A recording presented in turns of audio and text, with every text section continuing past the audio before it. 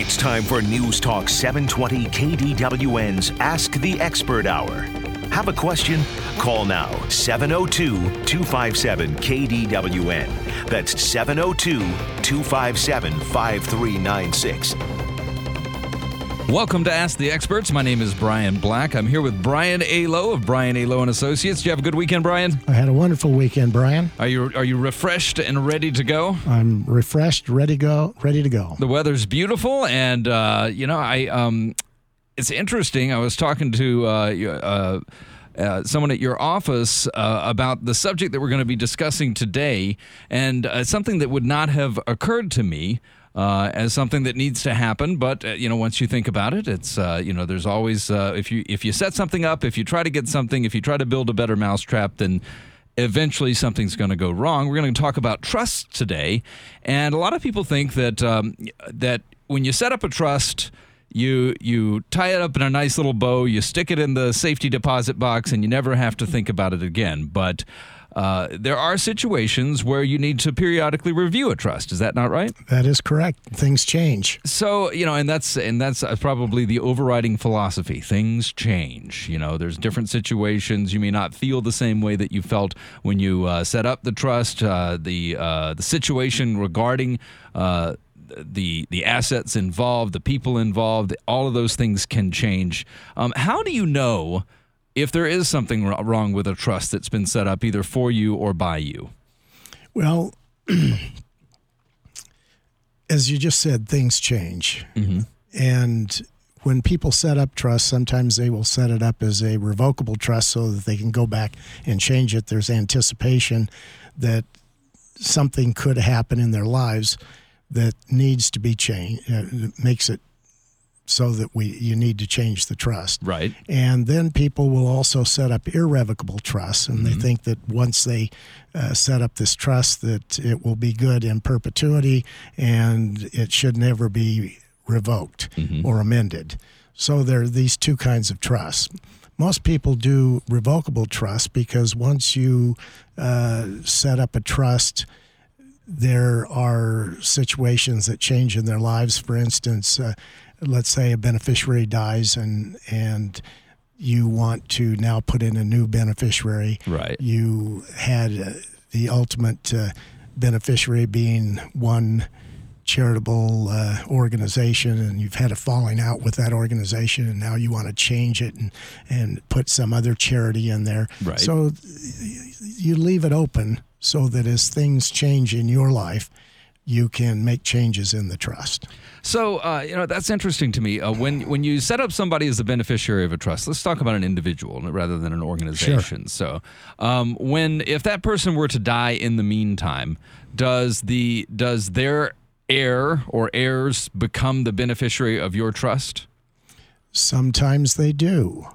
And we generally try to take that into account when we originally set up a trust, but oftentimes people don't always look at it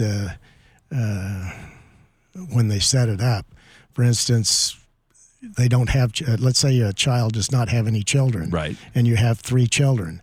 And so they set it up so that when you die, everything is going to go equally or proportionately into different percentages to each one of the children. Right. And the question is if that one child dies, do you want that deceased child's portion to go to the deceased child's children? Mm-hmm. And since they don't have any children, their thinking is, well, no, I just want it split equally between my children. Right. And so you write it up that way. Well, time goes by. Each of the children get married. They have children, and now they want to make sure that their children, the deceased child's children, will receive the deceased child's portion. Right. And sometimes, a child will not be married, or they'll be married for a short period of time. You never know whether that child's spouse is going to really become part of the family, and so you don't make any provision for the deceased child's spouse. And who would be their primary beneficiary if they were to die, if they're still married? Well, if they're still married, the spouse may not be a beneficiary. Maybe just the child is the beneficiary, but the child is deceased. Now, do you give it to the deceased child's spouse, or do you give it to the deceased child's children, or do you give it to the deceased child's siblings, or to someone else, some stranger? So things change, and oftentimes in families, the spouses become very close to their in-laws, and so over time, the parents think, well, if my child dies, my daughter-in-law or my son-in-law has really become almost like a child to us. Let's give it to them. Right. Originally, they didn't have them in the trust, but now they want to make sure that they put them in. So if you didn't make any special provision for that contingency, and you did make one of your children the beneficiary of a trust without any preparation, would it go directly to their legal heirs? No, it would not. Okay. No, it would go to the next beneficiary in line. Okay. And if you don't have any beneficiaries down there, and sometimes this happens, and that's why people will come back and amend their trust again, because there aren't any natural heirs, or I won't take that back. There are no beneficiaries named. Right. And if you do not name a beneficiary in your trust, then it will go to your contingent beneficiary. And if you don't have a contingent beneficiary, then it will go to your heirs at law under the laws of the state in which you live. So, it could go to a group that you don't want to give to. Well, things become more complicated over time just because of the family tree. If you set up a trust when you're younger and you have children, well, then you get another generation of grandchildren in there, and you may want to give directly to them. You may have great grandchildren, and you may want to distribute it among the entire family tree instead of just the top level.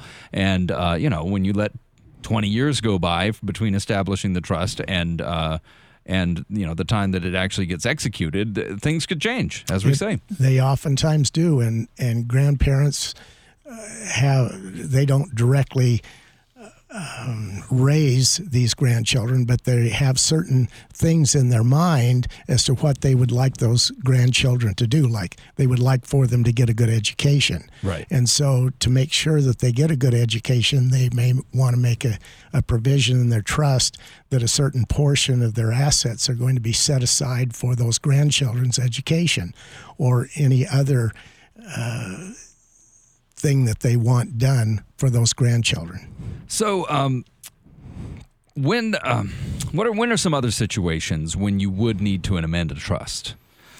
Well, over the years, back in the 90s, we had an exemption amount of where a person could have up to $600,000 and not have to pay any estate tax. Right. And so a lot of trusts were established back at that time so that if the amount of your estate was in excess of $600,000, then it was going to be the first $600,000 would be put into a trust, and then the balance would go over to let's say the spouse, so that you could take advantage of a marital deduction. Right. So you didn't have to pay any tax on the first death.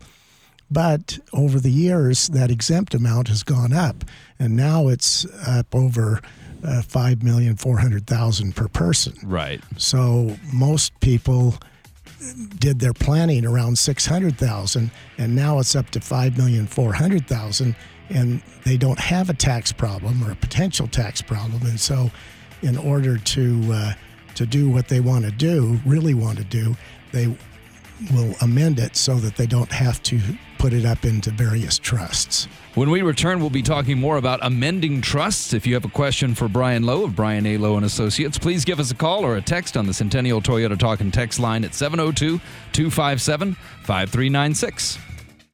Now back to Ask the Experts on News Talk 720 KDWN. Welcome back. We're talking to Brian A. Lowe of Brian A. Lowe & Associates. Today we're talking about amending an existing trust. Things change, and if if you set up a trust in the past or one has been set up that you know about, things might be it might be time to look for a change. If you have a question for Brian A. Lowe, please give us a call or a text on the Centennial Toyota Talk and Text line at 702-257-5396. So we talked about the fact that things change, and right before we went to break, you talked about a very important law that has changed regarding the exemption status of $600,000 being increased to $5 million. That's a very important fact. Yes. And if somebody has set up a trust back in the 90s, as you say, that's something that they need to change right away, correct? Correct. Is there any other change that's happened in the laws or the legislation surrounding trusts and beneficiaries and just estate planning in general that might affect somebody's trust? Well, one other thing is we now have what is known as portability. Okay. And a minute ago I said that the exemption, the personal exemption for each individual is a little over $5,400,000. Mm-hmm. And a lot of the early planning when the exemption was down around $600,000, what planners would do is they would take the first $600,000 of a person's assets and drop that into a bypass trust or a unified tax credit equivalent trust, we would call them. Right. And the balance would go over to the surviving spouse. Mm-hmm. And so we were protecting that one exemption, because if you gave it all to the surviving spouse, the surviving spouse would still only have their exemption of $600,000. But now with this thing called portability, you can put nothing into a bypass trust or right. an exempt trust and give it all to your spouse, and any unused exemption that the decedent has can be given over to the surviving spouse. So the surviving spouse then would have an exemption of $10,800,000. And so a lot of people that put together AB types of trusts, mm-hmm. Survivor's trust and exempt trust, now they don't have the same need for it. And so right. that needs to be addressed. You need to look at it, because oftentimes people will come into my office after their spouse died and they say, what do I need to do? And I said, well, according to the terms of the trust, the way it was written, you have to take half of those assets, the maximum amount of the exemption, right, and put it into the exempt trust. And the other half, which then that exempt trust is irrevocable, it right. cannot be changed, mm-hmm. and the balance is going to stay over here in the survivor's trust. So now you have two trusts. One of them you have to file a tax return on every year. Mm-hmm. Second, there are limitations as to what the surviving spouse can do with that, the assets of that. Mm-hmm. And these surviving spouses are saying, wow, I didn't realize this. And that's no longer the case now. You don't have to do that anymore. Well, because of the exempt amount being so high, mm-hmm. the majority of our population do not need that. Do we still use those kinds of trusts? Yes, but generally they're for clients with assets in excess of $10 million. So, now, I don't want to knock AB Trust, because there still are reasons to have these two separate trusts upon the first death. For instance, the decedent's trust, the bypass trust or the exempt trust, whatever we want to call it, right. is there. And so the deceased grantor has had an opportunity to say, when I die, I want the assets in my trust to be there for the benefit of the surviving spouse. But upon my spouse's demise, I want it to go to the children. Right. Well, if you amend that and put it all over to the surviving spouse and make the surviving spouse's life easier and them being happier for the balance of their life, there's a potential that new spouse would remarry or have a falling out with maybe one of your favorite beneficiaries, and now it's not going to go according to what the decedent wanted done. Exactly. So yeah, it's a gift. And once they have it, it's theirs. Yeah. So there's still room, but you should consider the change in the law and consider change in circumstances and change in net worth of the client to decide really what you want to do. Do you still want to set it up into two separate trusts, or do you want it all to go to the survivor? And so the survivor can do what they want to do for the balance of their lifetime. And, one recurring theme that we're always talking about with estate planning and trusts or whatever, it's so entangled with taxes. There's just so much planning that goes into, there's a lot of people that it's the limit of their ability to file their taxes on April 15th every year, and they're not giving enough thought to the liabilities that may come down on people that they give money to when they die. We could be talking about tens of thousands of dollars, correct? Yes, but as I say, there's less likelihood that you're going to have the problem with the taxes. So if you take taxes out of it, how do you want it planned now? How do you want your assets held after you die if you took taxes out of it? Right. And so oftentimes, instead of the client being motivated only for tax reasons, they may think of other reasons. For instance, my child has married a spouse that's a spendthrift. They like to spend everything, or they have a gambling problem, and they've almost run my child into bankruptcy. So what I want to do is now set it up possibly for the benefit of my child, right? But there are limitations on the ability of their spouse to be able to take it.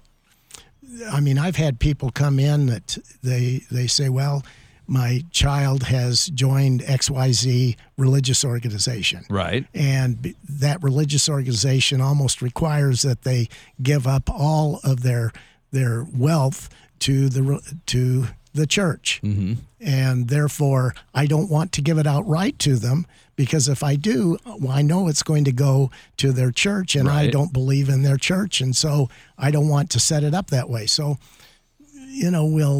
we can amend it, and we can say, well, rather than it going outright to the child, it will be kept in trust for the benefit of that child during the child's lifetime, or we can give them some right to withdraw certain amounts. Whatever you can think of, we can do with a trust. See, that's very interesting to me. So you could set it up in a trust that a certain amount of money could be used to pay their mortgage or their rent. Yes. And how do you enforce that? How do you make sure that, like you say in that particular example of the person's joined a religious organization that you think is going to take all their money? How do you make sure that money goes to rent or mortgage? How does that happen? Well, you generally pick a trustee, and the trustee is responsible as a fiduciary to carry out the provisions of the trust. Okay. And I know with the trust that we draft, we generally put in a trust protector. And this idea of a trust protector really didn't come up here in the United States. It came up outside of the United States. But for the last 20 years or so, trust protectors are becoming more and more popular, and even our legislature has recognized trust protectors now, and there's provisions in our statutes about trust protectors. But here is an individual that has no vested interest in the trust whatsoever. Right. They are there only to make sure that the provisions of the trust are carried out. They don't manage the assets. They don't make distributions, but they are there in the event something happens that the trustee is not doing what they're supposed to do. Then the trust protector can step in and say, look, you're not accomplishing what the trust says you're supposed to do. Straighten up, or the trust protector is always given the right to remove the trustee. See, or we're going to remove you. Now, when we return in just a minute, we'll talk more about amending trusts and the ways that you need to watch out to see if your trust is actually accomplishing what you set it out to do. If you have a question for Brian Alo of Brian Alo and Associates, give us a call or a text on the Centennial Toyota Talk and Text line at 702-257-5396.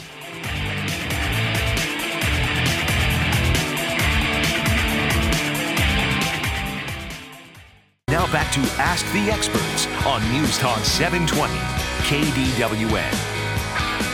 Welcome back. We're talking to Brian A. Lowe of Brian A. Lowe and Associates. Your main focus in your one of your main focuses in your law firm is estate planning, and we're talking about trusts and the need for periodic review of a trust to see if it needs to be amended and to see if it needs to be changed, to see if it's really what you want when you set up a trust for the benefit of your heirs. Is this something that you need to periodically review on, say, a yearly basis? Sometimes it is good yearly, not all the time, though. We generally, we always keep track of the law. Mm-hmm. And if the law changes that could affect one of our clients' trusts, then we will generally send them a letter and say, come in, we need to discuss this. And sometimes they come in, sometimes they don't. I had a client the other day that we sent him a letter 15 years ago, and they didn't come in. Right. But they're still alive. They can still amend. And finally, they made the amendment they should have made it 15 years ago. But there was nothing that happened in their life that made it became critical upon one of their deaths. And so everything was fine. But you just need to amend while you still have the capacity, mental capacity. Right. And you're still alive, so that you can actually make the amendment that you need to make. It's amazing to me that your law firm or any law firm can keep track of that. You have so many clients and you have so many legal documents, and when a change comes up in the law, that you just have access to the information to be able to notify someone, hey, this needs to change. It's impressive to me. Well, oftentimes it's easier than what you think, because we keep track of our clients in groups. Mm-hmm. So if they have an A-B trust, where on the first death it's going to be split into two trusts, right? Well, we know who that group is. And so maybe it's time, because of change in tax laws, that it would be good to discuss that. Mm-hmm. Another thing that happens is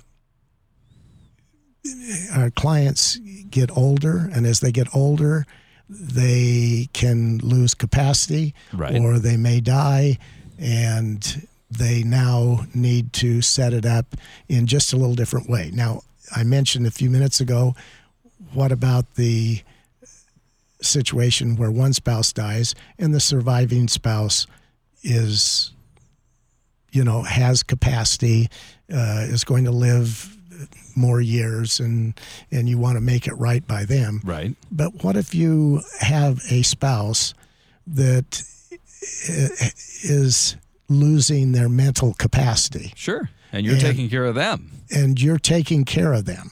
And you have a sizable estate, but you know that if you die, that your spouse is going to need some long-term care. Mm-hmm.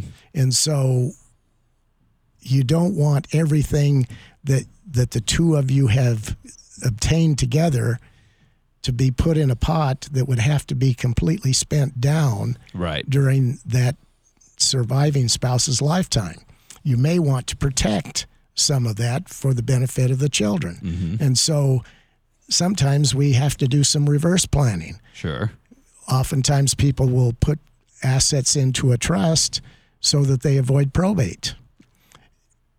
But any time that you use a trust like that, then the assets in that trust are an available asset for the surviving spouse, and they would have to use all of that up before they could get any, let's say, assistance from any governmental agency. Right. We've talked about that before, where you need to watch out for that. You need to watch out for it. So now we have to do some reverse planning, and so we may put into the trust an amendment that says, if my spouse is entitled or could be entitled to certain benefits, mm-hmm, rather than leaving my portion of that trust inside of the trust for the benefit of my spouse, pour it out and put it over into my probate estate that will be controlled by my will. Mm-hmm. And then you put in the will, if my spouse is receiving or should be receiving some kind of long-term care benefits, then rather than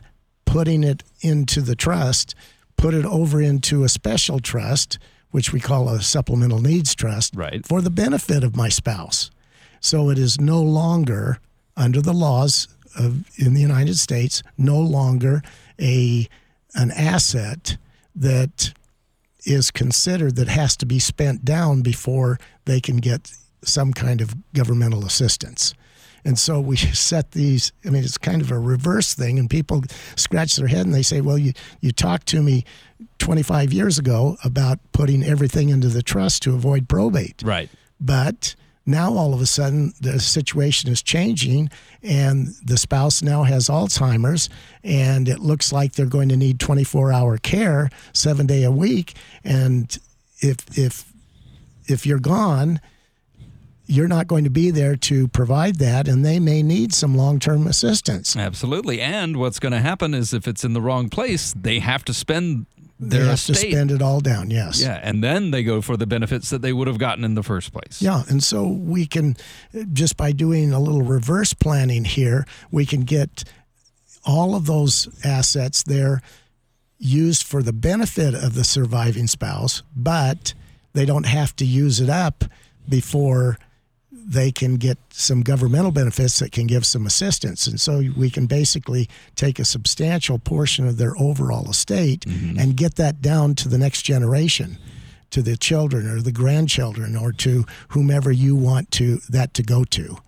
So as far as when thinking about a trustee, we've talked about the overriding theme of the show so far is things change. Yes. When you set up a trust, you have to set up a trustee, someone who is in charge of executing the trust in the way that you want it to be done. Correct. You also talked about a trust protector. Yes. Who is the trust protector? Is it somebody you hire? Is it a member of the family? Who is it? Well, I do not recommend, nor does anybody recommend, really, a member of the family, because members of the family have vested interest in the trust itself and the assets of the trust. So we generally recommend a professional person, an accountant or a lawyer or someone that understands the fiduciary responsibilities and can analyze what the trustee of the trust is doing, and if there is something improper, that the trust protector has the right and power to remove them if they don't change their ways and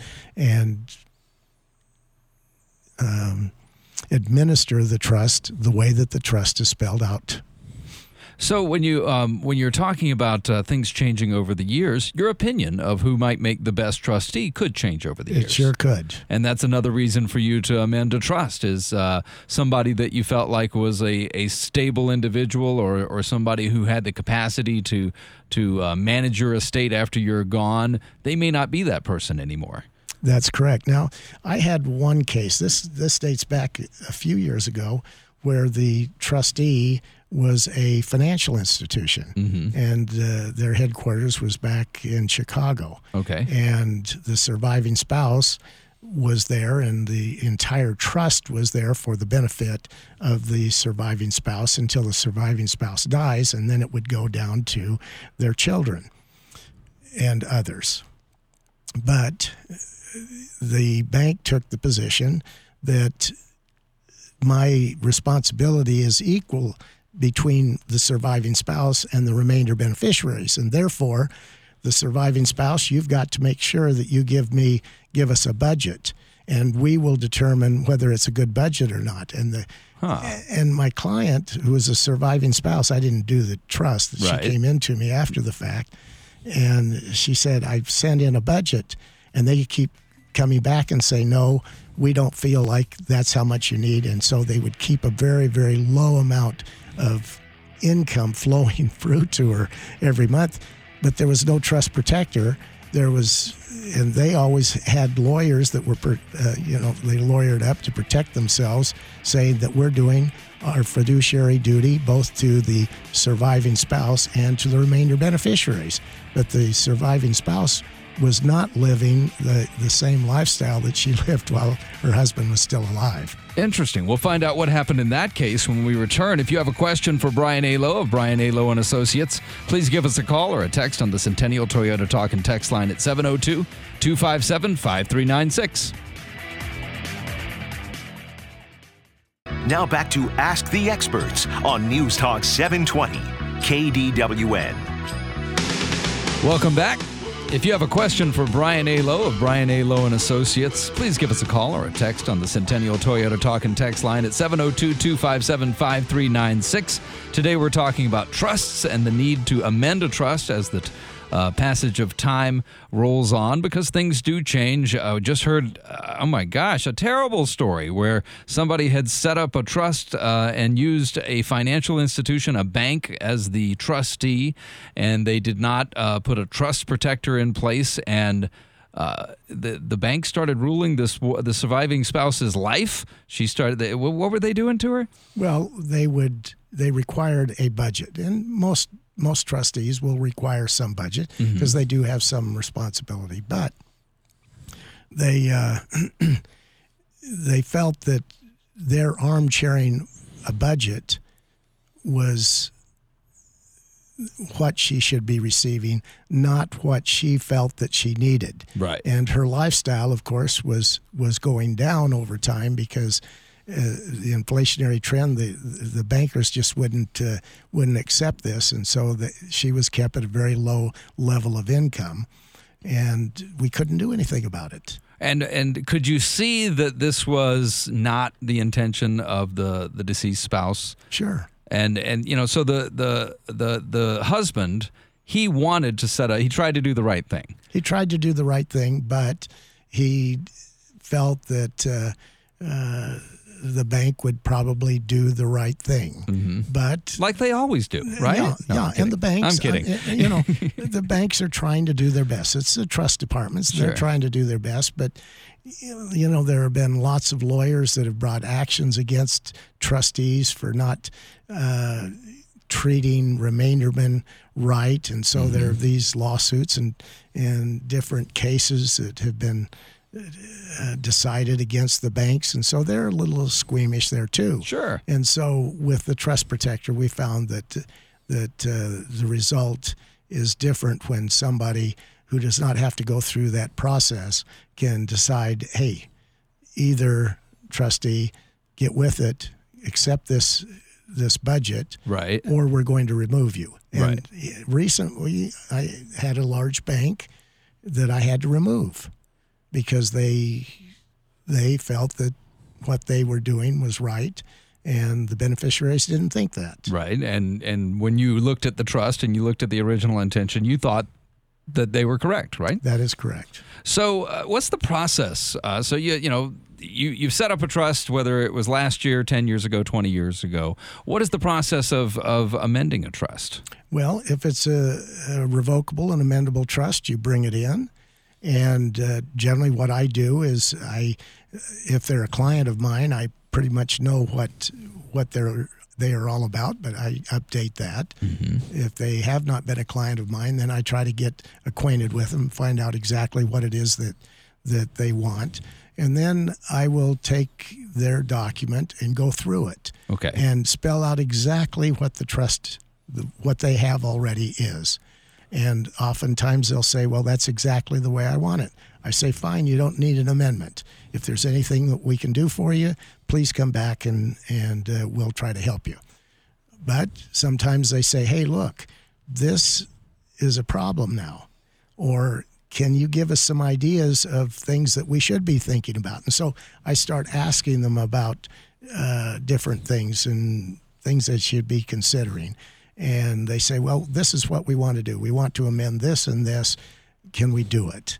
And I say, yes, we can amend this over here, this article, in such a way that it will take care of this problem. And we can change this article and change this problem.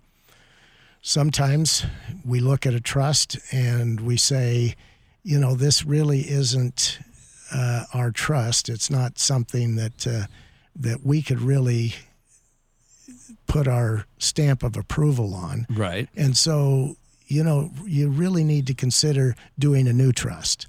And so it would move not a new trust, but restate the whole trust, just restate it in its entirety.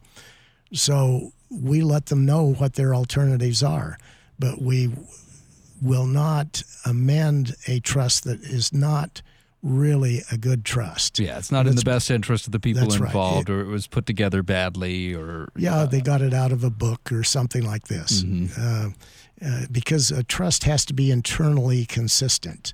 And oftentimes, I mean, if they've gone to a good attorney, we can generally just amend it. Right. We don't feel like we have to restate every trust, but we'll tell them what needs to be done and what we can do to make these changes, amend it, and we'll tell them what it will cost. And then if they want us to do it, I ask them, do you want me to do it?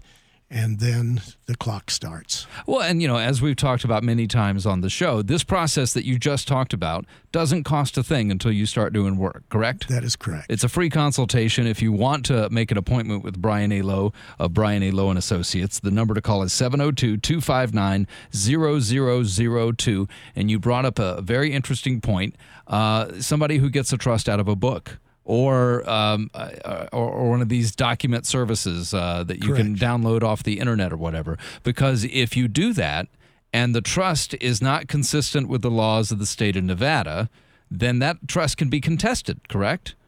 Well, yes. Oftentimes people will contest the trust. And so that's why you want to go to someone who is really a specialist in the area of trusts and wills and estate planning and estate administration, so that it can be put together in such a way that it can work after you die. Right. And, like you say, you don't want problems. You don't want to give somebody a bunch of problems, especially if you're talking about your spouse who's, after you die, or your children. And, one of the things that we talked about is, if somebody comes in and talks to you, then yes, you can answer their questions, but you can also offer advice, which is outside of their scope of knowledge, which is another valuable benefit to seeing an attorney, is that you've been doing this for many years, and you know things that could happen that they might not even know about. That is correct. And you can't get those off of computer forms or out of books or form books. You really need to talk to someone who has been in the industry and knows what is actually happening in the administration of trusts. Well, just like the horror story that you just told me a few minutes ago of putting the financial institution as the trustee, which may not be a bad idea in some situations, but you, as the attorney, could look at that situation and go, well, maybe we should do that, but we need to put that trust protector in place just in case you guys don't see eye to eye. Or in that particular case, if they'd come to me while they were still both alive and it was revocable, I would have put in a provision in the trust that said the first responsibility of the trustee is to take care of the surviving spouse, and all remainder beneficiaries are secondary. Exactly. So, there's a lot involved in planning your estate, and things do change over time. So if you are out there, you're listening to the show right now, and you do have a trust in place that was written last year, 10 years ago, 15 years ago, give Brian A. Lowe a call at 702-259-0002. You can schedule an appointment. It will not cost you a thing to come in and talk. They will look at your trust, and they will see if they can help you. Isn't that right, Brian? That's correct. Thank you for being on the show today. Thank you, again. We will be back next week on Ask the Experts with Brian A. Lowe of Brian A. Lowe and Associates. We'll see you then.